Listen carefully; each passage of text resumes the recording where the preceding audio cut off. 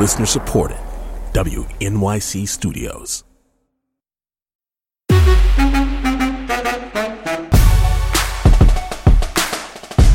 Hey, Teed Up Queens listeners. We got something a little different for you today. My other podcast, my side piece, the one I ain't gonna put a ring on. Just kidding, I love you too, boo. So Many White Guys just went live with our second season. The first episode is up, so go listen to it. Plus, here's a little teaser of what you'll hear in season 2, and be sure to subscribe to So Many White Guys wherever you get your podcasts. That's spelled S as in Sam, O as in 3 orgasms. Many White Guys. You have spelled white guys so many times in your life that I'm not going to spell out to you. So just go ahead and check it out. Enjoy!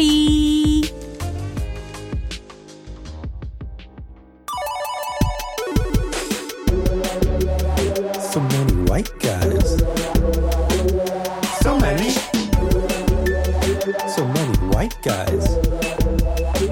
So white. Welcome to So Many White Guys. I'm your host, Phoebe Lynn Robinson, and I'm back with a second season of your favorite podcast. In this show, I'll be getting deep with my favorite pop culture icons. Oh, Phoebe, wait, before we go any further, I just want to let you know that when you say go deep, it makes me horny.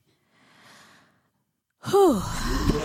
So, as you can see, I'm chilling with my executive producer, Alana Glazer, my bestie from another pair of testes. Yes, honey. Each week, I go deep sea diving with some of my favorite people in pop culture. I'm talking to people of color, to women, to people in the LGBTQ plus community who are smart, funny, and gorgeous. This season, we find out what happens when we stop being polite and start getting real. Getting real. The real world.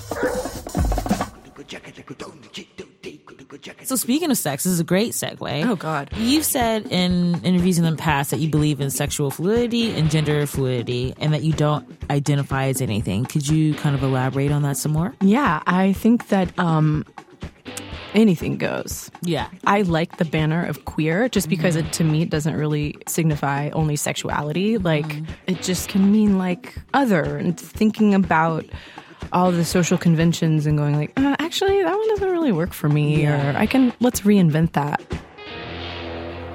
Hey, Charlamagne. How does it feel to be on the other side?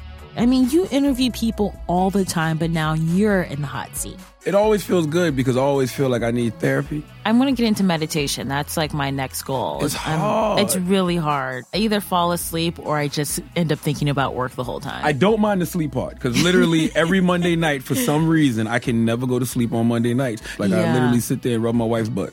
I feel like rubbing a significant other's butt would be very hypnotic. It's necessary. I can't even go to sleep without rubbing my wife's butt. I can't ever go to sleep without rubbing my wife's butt.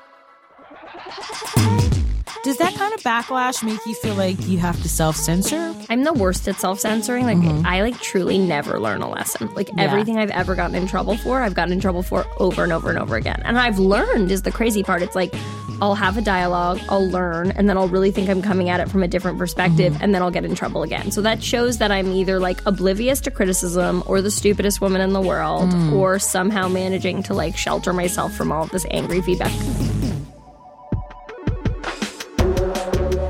Damn, Phoebe. So much emotional spelunking you do on this show. You're like a black Diane Sawyer. You're like a young-ass Oprah in a post-Trump world. Aw, thank you so much.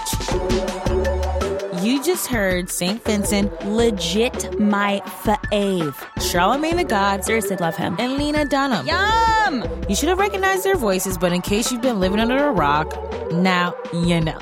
The season begins on Tuesday, January 24th, so subscribe now, and I'll just be slide it into your feed. You won't even notice it. She's crafty.